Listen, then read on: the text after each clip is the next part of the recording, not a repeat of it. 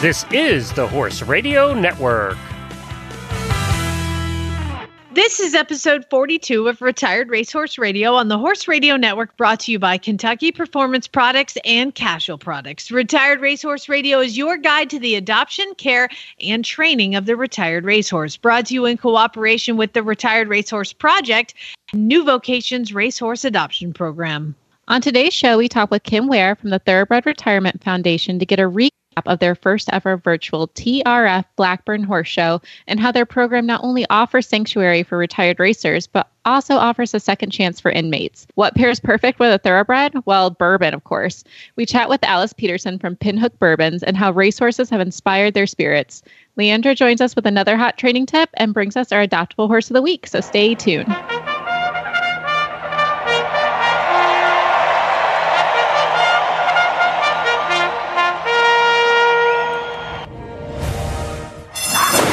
And they're off on Retired Racehorse Radio, the podcast that is your guide to the adoption, care, and training of the retired racehorse. This is Jamie Jennings in Norman, Oklahoma. And this is Joy Hills from Kalamazoo, Michigan, and you're listening to Retired Racehorse Radio. I'm so excited, Joy. You have found a guest that puts the two best things on the planet together. Bourbon, or at least alcohol, bourbon and horses. I mean, come on. Like, what's better than that? I know. I'm so excited for it. I mean, who knew that early Christmas shopping would get us the perfect guest for today? So definitely a great thing to have. And then I'm also excited that we're going to be talking with the Thoroughbred Retirement Foundation. I mean, they were doing some cool stuff this week. It's just going to be a good show. I'm so excited for it. But before we get to all of our guests, how's your life? I feel like it's been forever since we've talked. I know. My life has been a little bit crazy. I had some health problems with a family member and then had just everybody kind of my dad was visiting and had some health problems. So everybody came to visit, like me, while he was here because he was in the hospital. And so like everybody was here and it was my birthday and like that was awkward. And like all I've been trying to do is just go outside and ride. And our weather has been perfect and amazing. And it's like almost 80 degrees today. And apparently in like 5 days, we're going to have snow. So it's like, welcome to the Midwest, girl. It's colic season. Colic season. I know. I better go out and start prepping. I got to get the blankets down. I'm not prepped for this, Joy. I'm not ready. I know. You'll get adjusted. I mean, you're still kind of new to Oklahoma, but once you start getting that Midwest vibe going, you get your blankets clean in the early spring. They're set to go in your little box. You'll get the groove. You'll get there. They're all prepped and ready. They're just sometimes like in the hayloft and so I have to like get a ladder and climb up there and above the Tagra. It's a big mess. There's probably spiders everywhere. There's dust everywhere. It's best to not overthink it. And you're just like, okay, just got to make sure no one gets rain rot, no one gets cold, and you're going to be fine. You just got to go in with that like warlike mentality of I just got to get it done. You're right. I need to do it. But then here's the dilemma that I have is that I love this one particular type of blanket. And so I bought every horse this blanket. And so now I have, of the 8 horses, I have 8 of these blankets. And Did you label them, Jamie? They're exactly the same color and they're all different sizes. You didn't write their name on the tag? I wrote their name on the inside, but that's hard to see. And but then you sold a bunch of horses since last winter. I know. So now I got to figure out whose Rocket fits and whose Groot's going to fit and all this stuff. Yeah, it's a total mess. So I've got a lot of work to do trying to prep for the upcoming season. You just got to be like me. I mean, I have all my horses color coordinated. Each has a designated color, so I don't get confused because I don't have time for that. It's already bad enough trying to find a black horse at night. She has to be sheeted and you're just trying to find what's going on. But then you have a gelding who kind of has a crush on you. So he's following you around and breathing heavy on your neck. And you're just like, he's weird. He's a weird dude. And then my other horses, it's a lot of running around because, up in Michigan, it gets dark by the time you wake up and stays dark. All day, huh? So it's great we have a bourbon person on because seasonal depression is upon us. But before we get to that, it's going to be a really good show today. Before we just want to hear our sponsor, Kentucky Performance Products. The horse that matters to you matters to Kentucky Performance Products. Feeding your horse starch-laden grains can lead to colic, laminitis, and metabolic disease. Today, nutritionists are recommending the use of high-quality fat to provide healthy calories. Fat is an extraordinary energy source. It's readily utilized by the horse and contains more than 2 times the calories of starchy grains. Replacing grain with a high-quality fat supplement reduces a horse's risk of developing health problems. Equijewel Stabilized Rice Bran is an excellent fat supplement. It contains a balanced calcium to phosphorus ratio and won't cause mineral imbalances when added to the diet. Its all-natural ingredients are high in healthy fat and fiber. And best of all, horses fueled by Equijewel stay calmer and more focused on the job at hand. When you need to add healthy calories to your horse's diet, choose Equijewel. To learn more, visit Kentucky Performance Products at kppusa.com. Well, we have Kim Ware coming on. She's the Director of Major Gifts and Planned Giving from the Thoroughbred Retirement Foundation. And we've had her on before, so you'll probably recognize the name, but they just completed their first ever virtual TRF Blackburn 2020 Horse Show. And she's coming on to chat with us about that today. Welcome to the show, Kim. It is such a pleasure to be here, Joy. Thanks so much. Of course, of course. So you've done this Blackburn Horse Show before. Tell our listeners a little bit about what that has been traditionally. Well, sure. So I did. This is actually something that we started last year at the horse show, using the play on the word horse show. Now, this audience knows horse shows very well. Mm-hmm. I always, for those inexperienced, and even probably more importantly, those who do know horse shows, have to say this is a horse show unlike any other. When you're holding a horse show in a prison, it's just going to be different. Last year, we did this to celebrate the 20th anniversary of our TRF Second Chances program at Blackburn. And it was a wonderful opportunity to bring the public in to the gates at Blackburn and to see the men and the horses together and to watch them performing a horse handling exhibition, quizzing them on their anatomy knowledge, their equine knowledge, and doing it all live like a horse show. And this is what we did last year. It was November 6th last year. It was really fun. It was a beautiful day. It was a huge undertaking, and it takes extraordinary partnership with our colleagues and our partners at Blackburn Correctional Complex to do it. It was amazing that it was able to happen, but it was great, and we loved it, and it was the kind of thing that we thought we would then do every year forever because it was so successful. Mm-hmm. It was a lot of work, but it was well worth it in terms of outcomes, which we can chat about in a minute or two. But then, as we all know, everything we thought we were going to do in 2020 didn't quite turn out the way we thought it would. And it was probably about May that we realized this year was not going to be like last year. And so that's when the beginning of what we ended up doing began. So, and what was, I mean, obviously with everything going on, it's been so unpredictable. Everything has kind of gone this virtual route. How have you had to plan for a virtual show in this case? How does that work with your Second Chance program, and how does it work with the correctional facility? Was this something that was easy to do? Like everyone got together real quick, or did it take a lot of brainstorming? Well, it was a bit of an alchemy of things that came together. I mean, the fact is we have had a tremendous, jumping back to how you plan things like that, which is the focus of your question. This is definitely, I'll say, the first truly virtual event I have planned. This is the year that everybody has done a virtual event, but we at the TRF have done a number of events all summer, but we've managed to kind of skirt virtual. We've been able to include some element of actual until now. So, I'm actually realizing that today, being the day after the show, I've now officially, checked the box. I have my own virtual event badge that I have earned. But how we got there, it was that kind of a mix of factors. And the main thing is that we were so committed to doing it again this year. And this is where I will come back, maybe do a moment of why we were so committed. This event last year, this event this year, neither were intended as the traditional fundraiser goal. I mean, there's always, we all know when we're in the world of nonprofits and charities, and especially thoroughbred charities, we are always looking to raise money. These horses do nothing but eat money for breakfast, lunch, and dinner. But there are events we do that are not for fundraising, but they are for education and awareness raising. And that's what the Blackburn Horse Show was last year. And that's why we were so committed to doing it this year, because things happened after last year's horse show that were basically game changers, for lack of a better word. The crux of it being, by opening the gates of Blackburn and bringing the public in, we brought employers in for the first time in a significant way. Now, not to say that employers hadn't been in and farm managers hadn't been into Blackburn over 20 years. Lots of people had been to see the program. But to bring them in for a show, for a performance, for a demonstration, was in the whole tone and having all of the, VIPs in the mayor's office and all of the fanfare. I'm not saying that changed anything, but it did elevate the experience. And what came out of that was employers saying, wow, these men know things. These men are learning skills they could use on my farm today.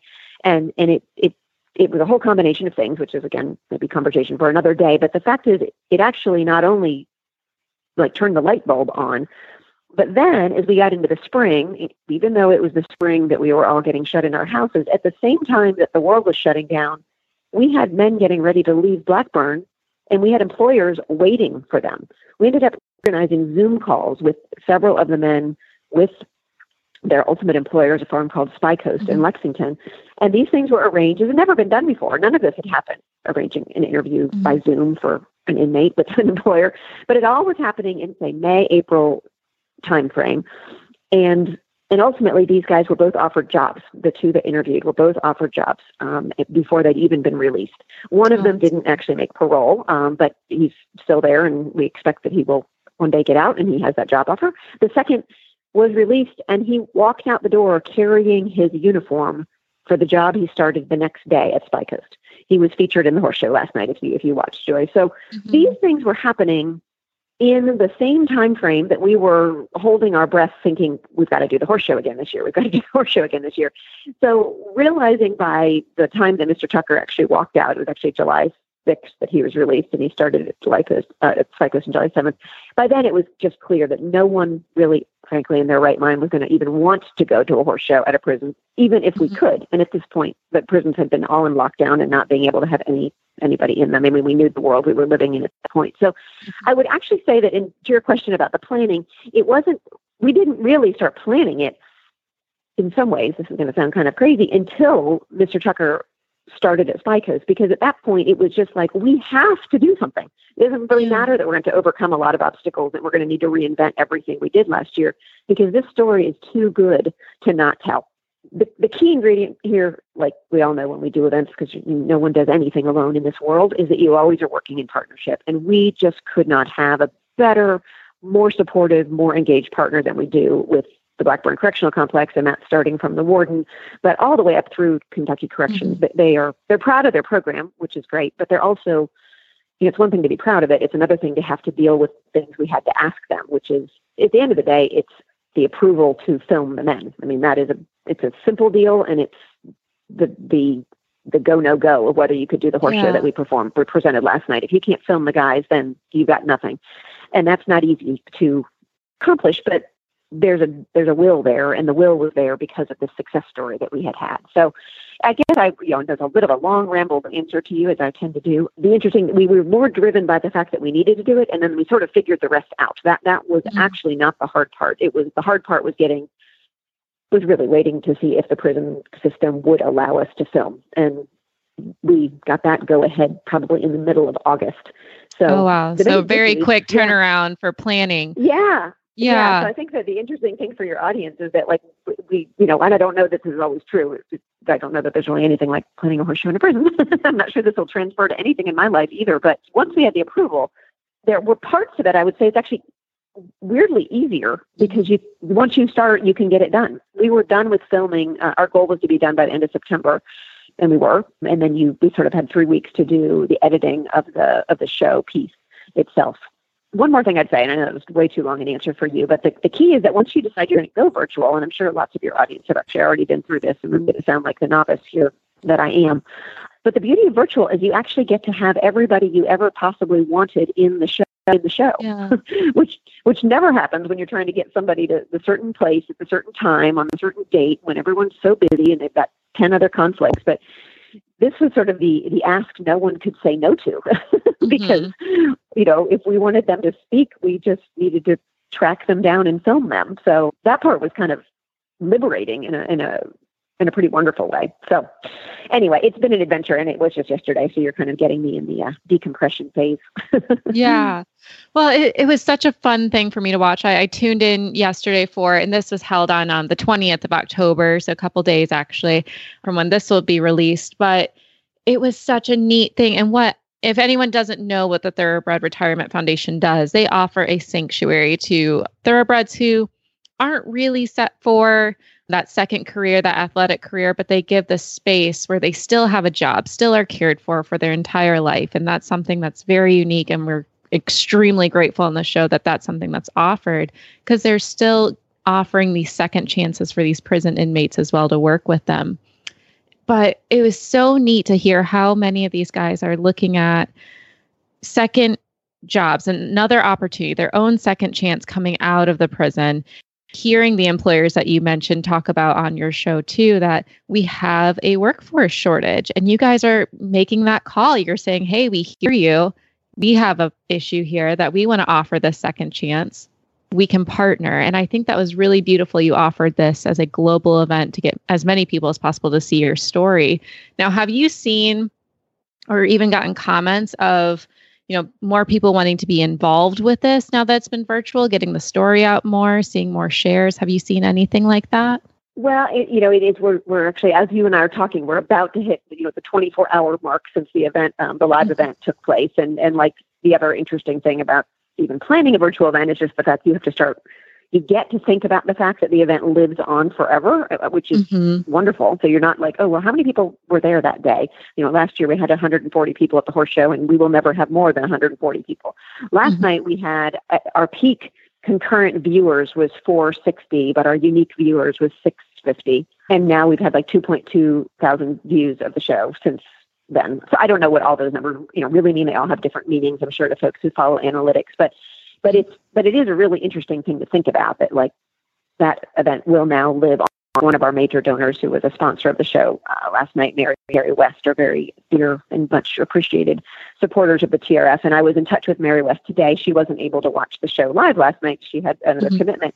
So she's watching it sometime this afternoon. I've been thinking about her, like waiting to get a note from her when she has watched it. So it's just to your question. Yes, we're really gratified by the engagement we had during the event. Was as the person who's sort of talking into the camera, it was just wonderful to see comments and voices, and some that I knew saying shout outs, and lots of people that I didn't know. There was a sense of engagement and community that was what we had hoped to create.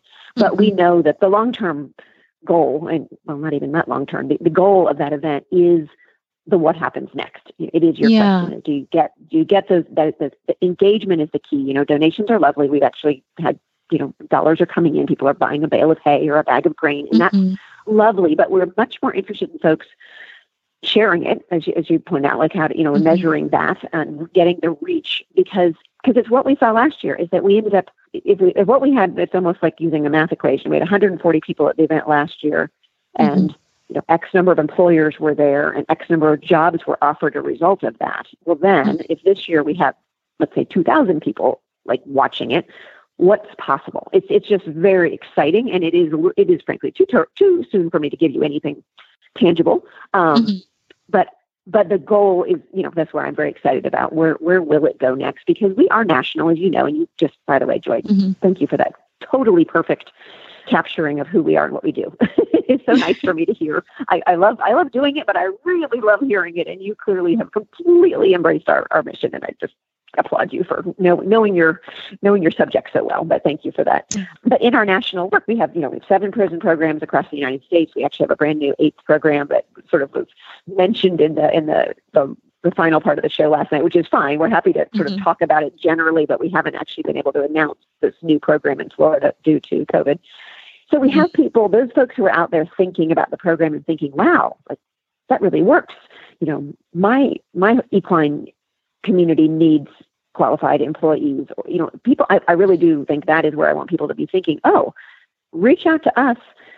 And we have prisons across the country, from California to New York to Florida. I mean, it's not to say that we necessarily have one where you live specifically, but we, these men and women, because it's men and women in our program, they're qualified. And if there's a need, I think, they're going to go where the opportunities are. So, I'd love to chat with you 6 months from now, Joy, to say, like, how can I measure what we got back? Right now, we've gotten a lot of love, which is very much appreciated. There is a lot of lot of effort and energy that goes into something like that. And to hear people have appreciated it and enjoyed it, I do think the short-term goal for me was that everyone just feels a little better about the world when you see what it was definitely a positive light on my day during such a crazy 2020 year, but it really brought, some happiness into my heart to see that and see the honest, genuine answers from all the inmates who participated, and to see that these horses have such an amazing second career. When a lot of people wouldn't even look twice at them, you saw the opportunity for them. And, that's the beauty of it all. Horses changing lives. That's what we're about on the show. I love that. I love that. So, Kim, if people want to find out more about the Thoroughbred Retirement Foundation, or even how to view the Blackburn 2020 Horse Show, where can they find that? Sure thing. Well, I would love for folks to come visit us on our website. And the website is trfinc.org.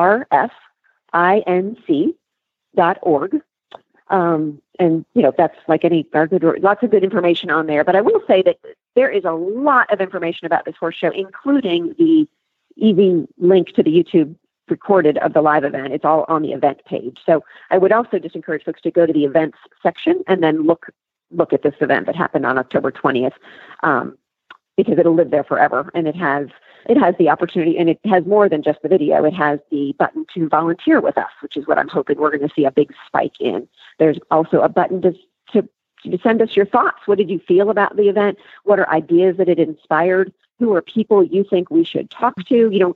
There's obviously always going to be the button where you can buy a bale of hay or a bag of grain, because we always are grateful for those gifts. But that event page, is sort of simple as it sounds, is really going to remain the hub for what you saw last night and what, if you'd like to see it. I would also say that our YouTube, this has been one of our COVID projects, which, like the many things, some people clean their closets. I worked on our YouTube channel. We have a lot. There's always been a lot of video, just like we showed last night. It's such a great way to convey information without just, I like talking, and you clearly do because you're a great host. We all digest information differently when we see it. And so there have been some great videos captured of our programs all across the country for a long time. They're now quite reasonably well organized, I would say, on our YouTube channel. So that might just also be a kind of a fun place to send your audiences, just to look up the Thoroughbred Retirement Foundation YouTube channel. Things are organized there by the Second Chances program, their sanctuary farms. There's a lot there, and that's just another way to learn more about us and see our horses. And that is, of course, what brings us all together. Is they're all just gorgeous and adorable, and steal the show. And they definitely stole the show last night too. The guys did a pretty good job, but when it's always about the horses at the end of the day. Oh my goodness, it is. Awesome. Well, thank you so much, Kim, for coming on the show today. We'll make sure to have links to all this, and we'll be following up with you soon to see how this has affected you guys and the growth you're going to get out of it. Well, I'd love to keep you posted, and I so appreciate your time and having the chance to chat today. Thanks very, very much. Thank you. Cashel Company helps you enjoy the ride with their full line of trail bags and tush cushions. From kennel bags to horn bags and everything in between, comfort and convenience on the trail is what Cashel does best. To stay up to date with the latest products and news, follow Cashel Company on Facebook and Instagram. And to find their products, visit an authorized dealer or visit cashelcompany.com. That's cashelcompany.com. Joy, it's time to talk about two of my favorite things in the world, which is booze and racehorses and how they tie together. So we have Alice Peterson on the line. She is with Pinhook Bourbon. She's the CEO of Pinhook Bourbon. And Alice, thank you so much for joining us. It is my pleasure. Thank you for having me. Oh my gosh. Okay. So first of all, I guess with bourbon and racehorses, you must be in the state of Kentucky somewhere. Well, I would love to say that were the case. I am a huge fan of Kentucky. I got married there 15 years ago and think it's one of the best places in the world. But our business is actually based in New York. But if you are going to be making bourbon, you better make sure your operations are in Kentucky. There's a reason why it's known for that wonderful export. And so while I'm in New York and many of our business folks are here, all of our operations are based in Frankfurt at the wonderful Castle and Key Distillery there. Okay, gotcha. So you're those New York racers we hear so much about. Yeah. We Belmont, as opposed to Keeneland. Exactly. Gotcha. We'll forgive that. We'll let that slide as long as the bourbon's made there. I know that because of the limestone in the ground, it makes for amazing bourbon, especially out of Frankfurt. So let's start with the Pinhook side of Pinhook bourbon. Do you guys actually pinhook racehorses?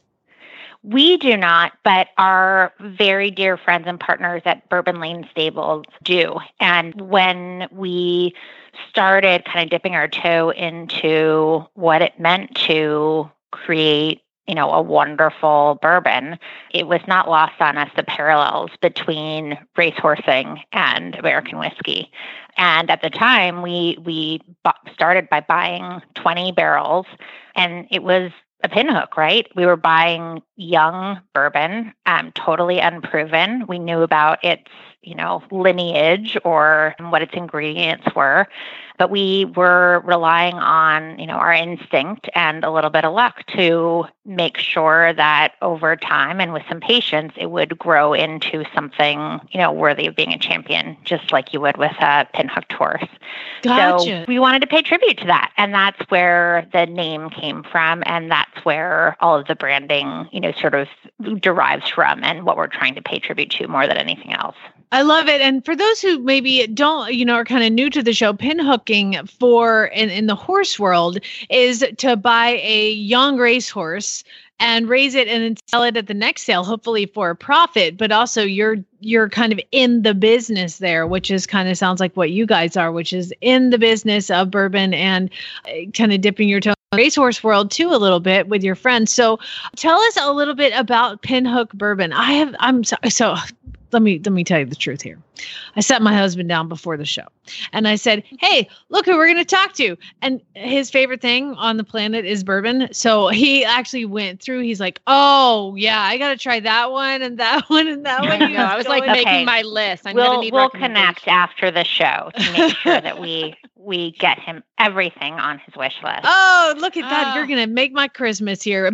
He was like, oh yeah, Bourbon War sounds amazing and Bourbon Country. Now, but there is a tie between the names of your bourbons and horses. Talk about that.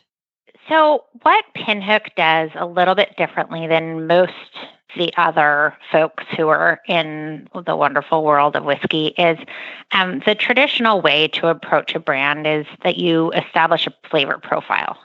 And year in, year out, you are using the art of blending barrels to tie back to that flavor profile and make sure that every time someone picks up a bottle, it tastes exactly the same. Kind of like, Coca-Cola, right? I mean, that you know what you are going to get, you love what you're going to get, and, you're never let down on that. Our one of our co-founders, Sean Joseph, actually comes from the world of wine, and wine takes a very different approach. So wine, it sort of recognizes that they're working with a crop, that crop is going to vary year by year based on all sorts of different factors in terms of, what was going on with the soil and what was going on with the weather.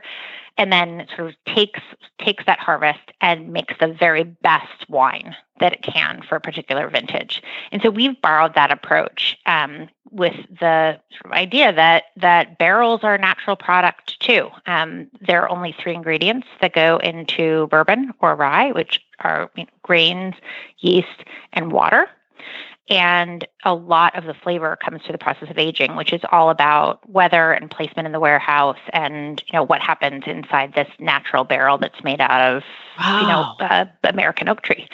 So that's all to say that we are every year releasing new vintages, a set of expressions, and that with those, we are looking to release the very best bourbon or the very best rye, which isn't necessarily the very same as what has come the year before.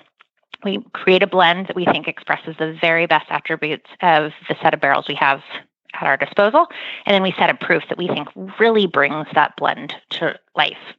And so what we needed was a way to denote those vintages. And sure, you can say, the 2020 flagship bourbon. That's not But as we fun, decided we though, wanted as to go what a you step guys further. That's right. So instead, we dedicate every crop of barrels, every set of barrels that were filled, around the same time, that have the same recipe, which is called a mash bill, and we dedicate those to an up and coming thoroughbred racehorse, a real horse, that is just, may often have been a pinhook and is just starting on his or her career at the track. So, for instance, you mentioned Bourbon War. Bourbon War is an incredible horse that was in the field for both the Preakness and the Belmont last year. And before we knew that was going to be the case, had chosen him to represent a set of barrels that are on the vertical, that are, the foundation of the vertical series that we You did do that. in bourbon. You named him Bourbon. You named Yes. it before you even knew how successful he was going to be? Yes. Okay, that's lucky. And we don't always get so lucky, right? I mean, there's our first filly ever to be on a bottle of Pinhook is named Bohemian Bourbon. She raced yesterday at Belmont. And, she's doing great. She came in second. But, you aren't reading about her on the front pages today. And so, they all take different twists and turns. And we've had some that needed to be retired because they got injured. But it's really trying to acknowledge that some of what we do is about, placing a bet.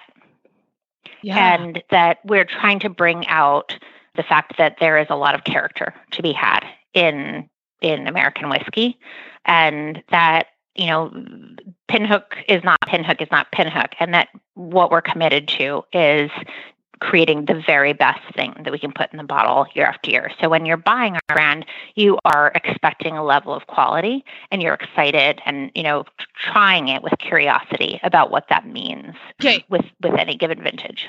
I got to read from the Bourbon War page on your Facebook because this is making me hungry, not just thirsty. It says, the straight bourbon whiskey has a bright nose of tropical fruit, butterscotch, and cedar, leading to a rich and vibrant palate of dried fig, cocoa, roasted peanut, and clove. That sounds amazing. I know, right? It should be be a dessert. Yeah. I wish that I were responsible for those notes. I wish that I had a palate sophisticated enough to pick out those notes. And as a result, I sometimes make fun of our incredible, taster blender co-founder, Sean Josephs, who is my partner in crime, when he creates those. But I mean, that all just plays to how much complexity there is in bourbon. And what I've come to appreciate is, and this is exactly the same thing for wine, we all have the ability to taste, just as well as one another. I think it's almost like language, though, where we may or may not have the vocabulary to describe what we're tasting. So there are some people who, do the study and do the work to develop that vocabulary and who are able to talk about it in that way. And there are other people who are able to taste it and say, this is very interesting and I really enjoy it and it makes me want to take another sip, and that's equally good.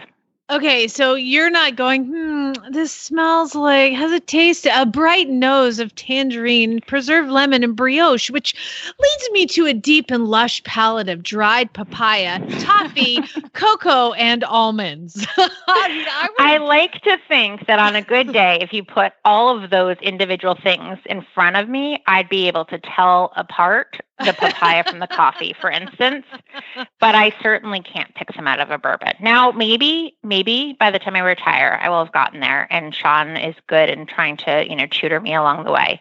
But I can drink something and say, good. Oh my, to me, it's about wanting more, right? So when you stick your nose in the glass, do you want to take a sip? When you take a sip, do you want to take another sip because you're trying to, sort of experience it again? And do you enjoy it, right? That's what counts. This is what I love about this, and I have not always been in the spirits business, this is meant to bring joy. And so whatever that means to you is absolutely perfect.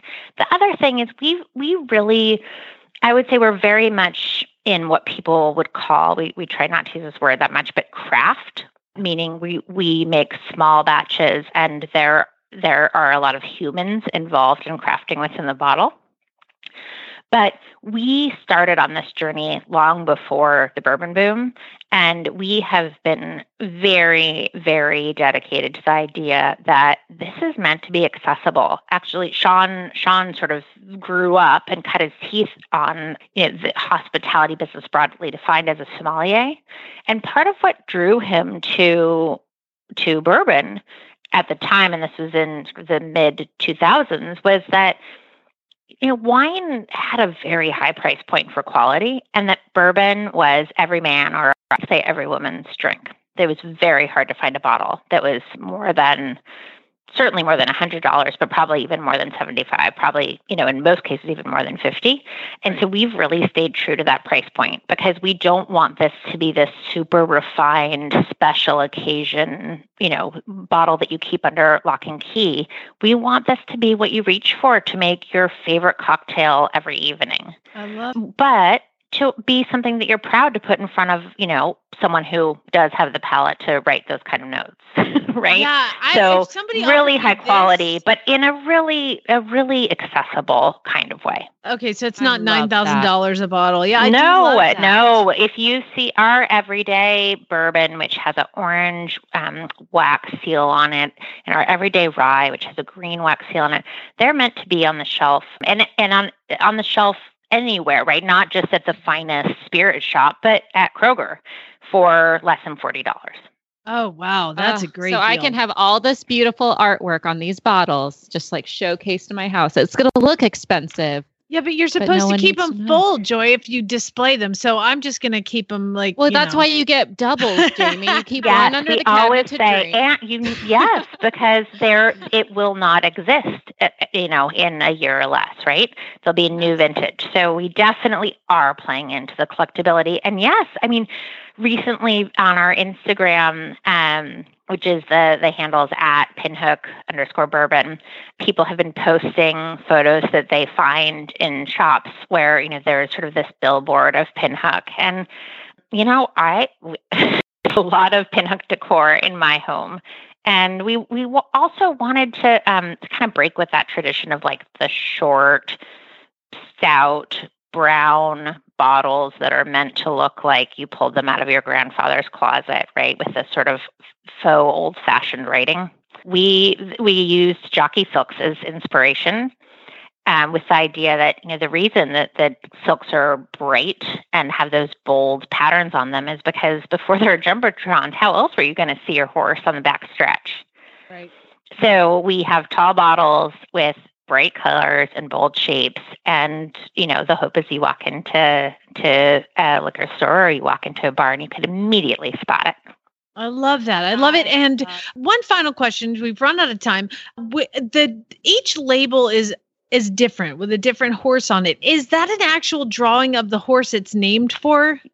Absolutely. And we're really true to that. So for instance, there is a horse, I'll sort of spill this. There's a horse that has just started racing called Hard Rye Guy, who will be on our 2021 Rye. And we are going to feature him running. I mean, most horses, seen at that size and going at that speed look relatively similar. We're not even attempting to create the art until we get a photo of him racing tomorrow at Keeneland. Oh, he's running tomorrow. And then we take that art and we give it to this incredible woman named Noli Novak, who is the portraitist for the Wall Street Journal, and usually is drawing, Warren Buffett and uses this incredible pen and ink technique that is essentially a series of dots and crosshatches.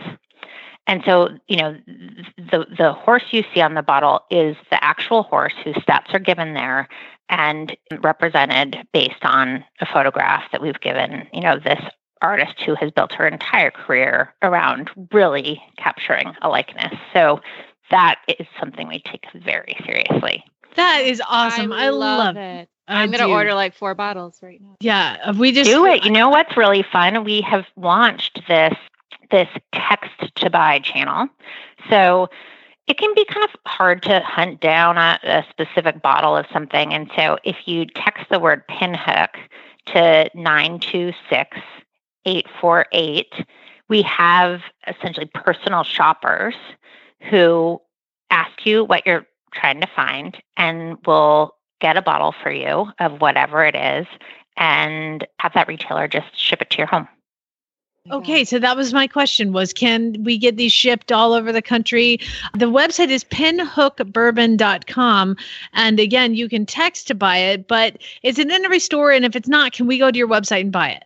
So on our website, there are a series of, right on the homepage, you will see a set of online retailers who sell and ship very broadly. And if you go to the pages for an individual product and you click the bottom, click the button, you're able to use the text to buy service right from the website. You can even find radiuses around your city and zip code and what bars and retail shops have it.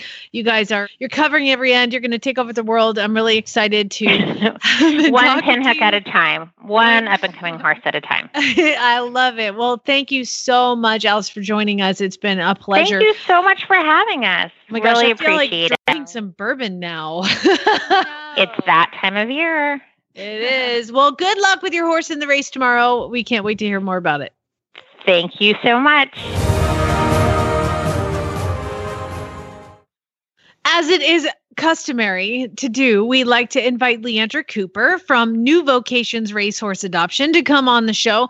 And we'd love to pick her brain because she sees how many thoroughbreds are currently at New Vocations in the Kentucky division, Leandra?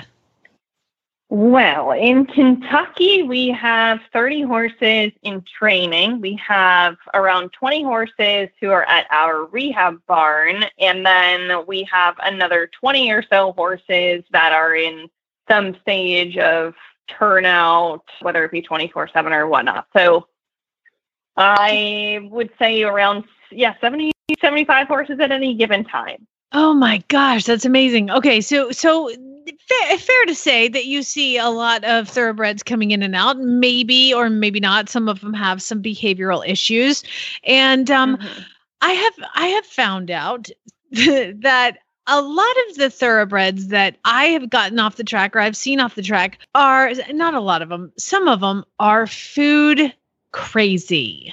And when I say food crazy, like they get their food, they're pawing, they're mad, they're pinning their ears, you feed them, they finally start wolfing it down. Or if God forbid they can see another horse, they become aggressive to the other side of the stall. And, they're just super angry.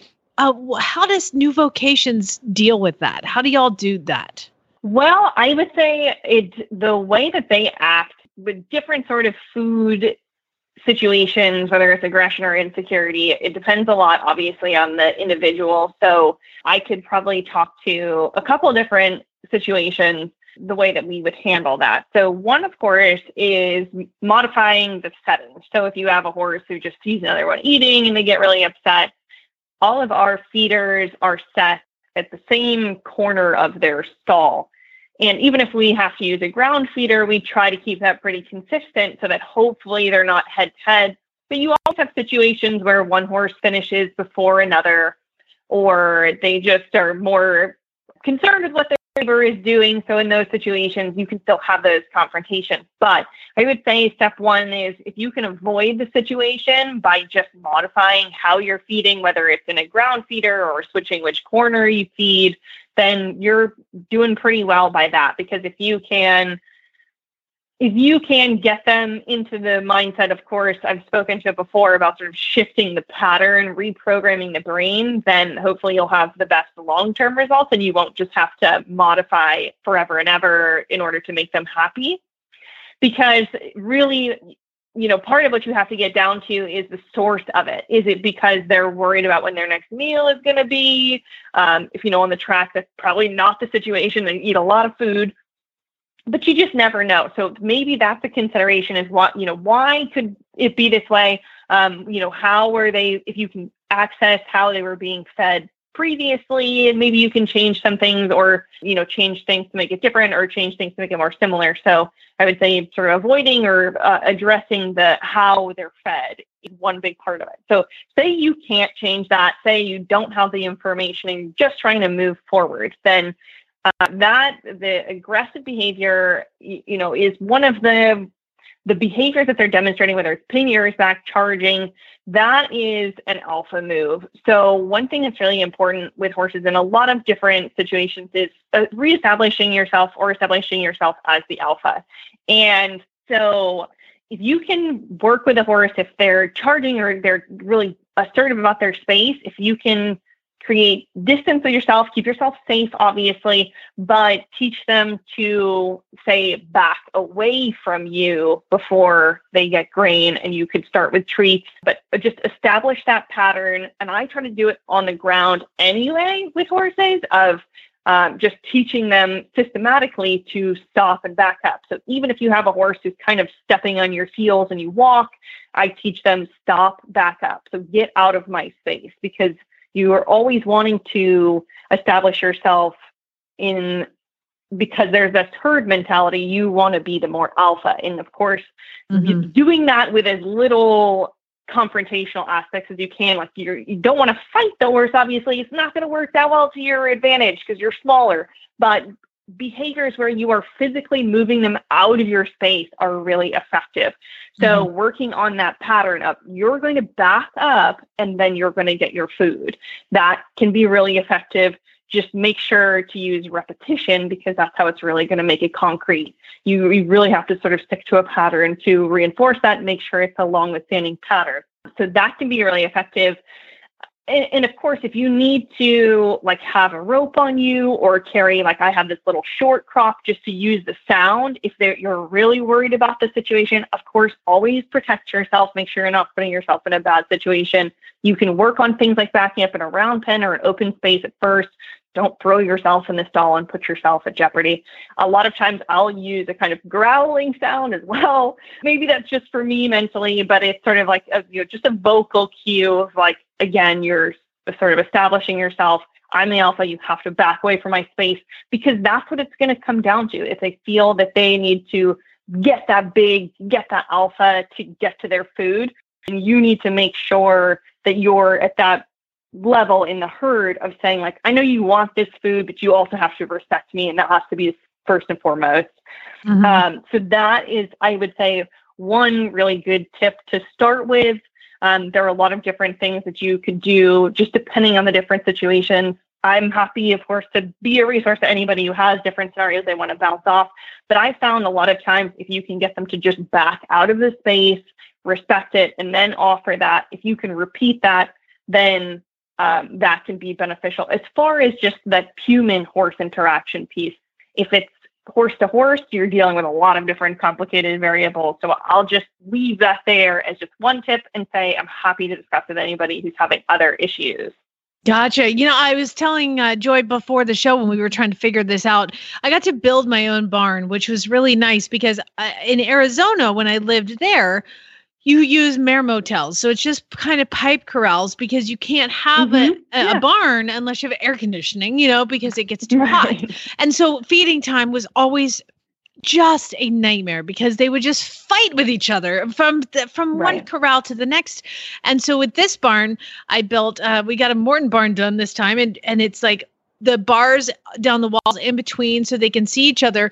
But at their feed tub, instead of having the bars where they could see each other, I put 2 feet of solid plank. Yeah. So when they go to their little bucket, everybody disappears. It's oh my God, it has made such a huge difference in just the management. Absolutely. Because again, I don't know what it is with food insecurity. horses that have been hungry before are more likely to have some food related issues. So, Absolutely. Well, and it's important, if you can, in situations like that, where you you can't go around each one of them and be like, you get in your corner, you get in your corner. I mean, more to you if you can, but always making sure that there's hay available, feeding hay before grain, so they're not all kind of like crazed and waiting. The anticipation is killing them. So throwing hay before grain, and then you can kind of trick them sometimes if you make kind of like a basket out of the hay, and you can dump some grain into the hay. So you can establish like your hay's always going to be here. And of course, like if you have nests, there are lots of different complicated variables and reasons why we can say this couldn't work. But if you have the right sort of setup to do that, throw hay first so that you know that they have a little stomach buffer. They're not starving. They have something. And you can sometimes just dump some grain into the little hay basket and sort of trick them that way, hopefully until you can establish a different routine or something. But, both good, plausible tips that you can use in a lot of different situations. But again, so many different variables to this, but I'm happy to be a resource if anybody needs to bounce ideas off of. I love it. Thank you so much. And from the back of the pack on the outside, Commanding Curve is taken second, but California Chrome shines bright in the Kentucky Derby. And now it's time for the New Vocations Winner's Circle Adoptable Horse of the Week. Well, now it's time to talk about our Winner's Circle Adoptable Horse of the Week, One More Whim, or Whim as you guys are calling him, is a 2018 gelding, 16 hands, dark bay. The adoption fee is a whopping $500. Oh my God. Tell us a little bit about Whim. Well, this is a horse who is really special to me because I actually adopted out his dad, Sir Whimsy, a couple years ago when his dad had obviously done with his breeding career and was a gelding at that point and found a home through New Vocations as well. But One More Whim is, a great name in relation to how I know him because he's truly from the last crop of Sir Whimsy babies. And I adored his father. I mean, if you're going to talk about a thoroughbred who looks like he might have some warm blood look to him, like that was the horse. Elegant. He was a true gentleman through and through and just a wonderful sporty prospect. And I see all of those same qualities in Whim, and One More Whim. And he didn't race. His connections just felt he wasn't going to be a great racehorse prospect. And One More Whim does have the sway back. He's not perfectly confirmation's not ideal, perfect textbook. But I will tell you, you really can't see those sway back under saddle. And if you watch the video, I think it would definitely surprise you, especially if people do judge the book by its cover, because he's a lovely mover and he has the sweetest personality. I think this is a really quality horse who's going to make a wonderful companion trail, low-level horse would be so wonderful for so many different people. Maybe not a high-level competitor, but heck, how many people are going to the Olympics? This is a really, really awesome. He's just a 2-year-old, so he's still, very much green prospect level, but just a wonderful, sweet baby horse who is going to make somebody a really, really lovely addition to their family. So One More Whim. Yes, I looked at pictures and I was like, wow, he has a sway back. And the first thing I thought of, let me skip ahead because he's only 2 and you guys are tacked up like he's super chill riding around in the arena.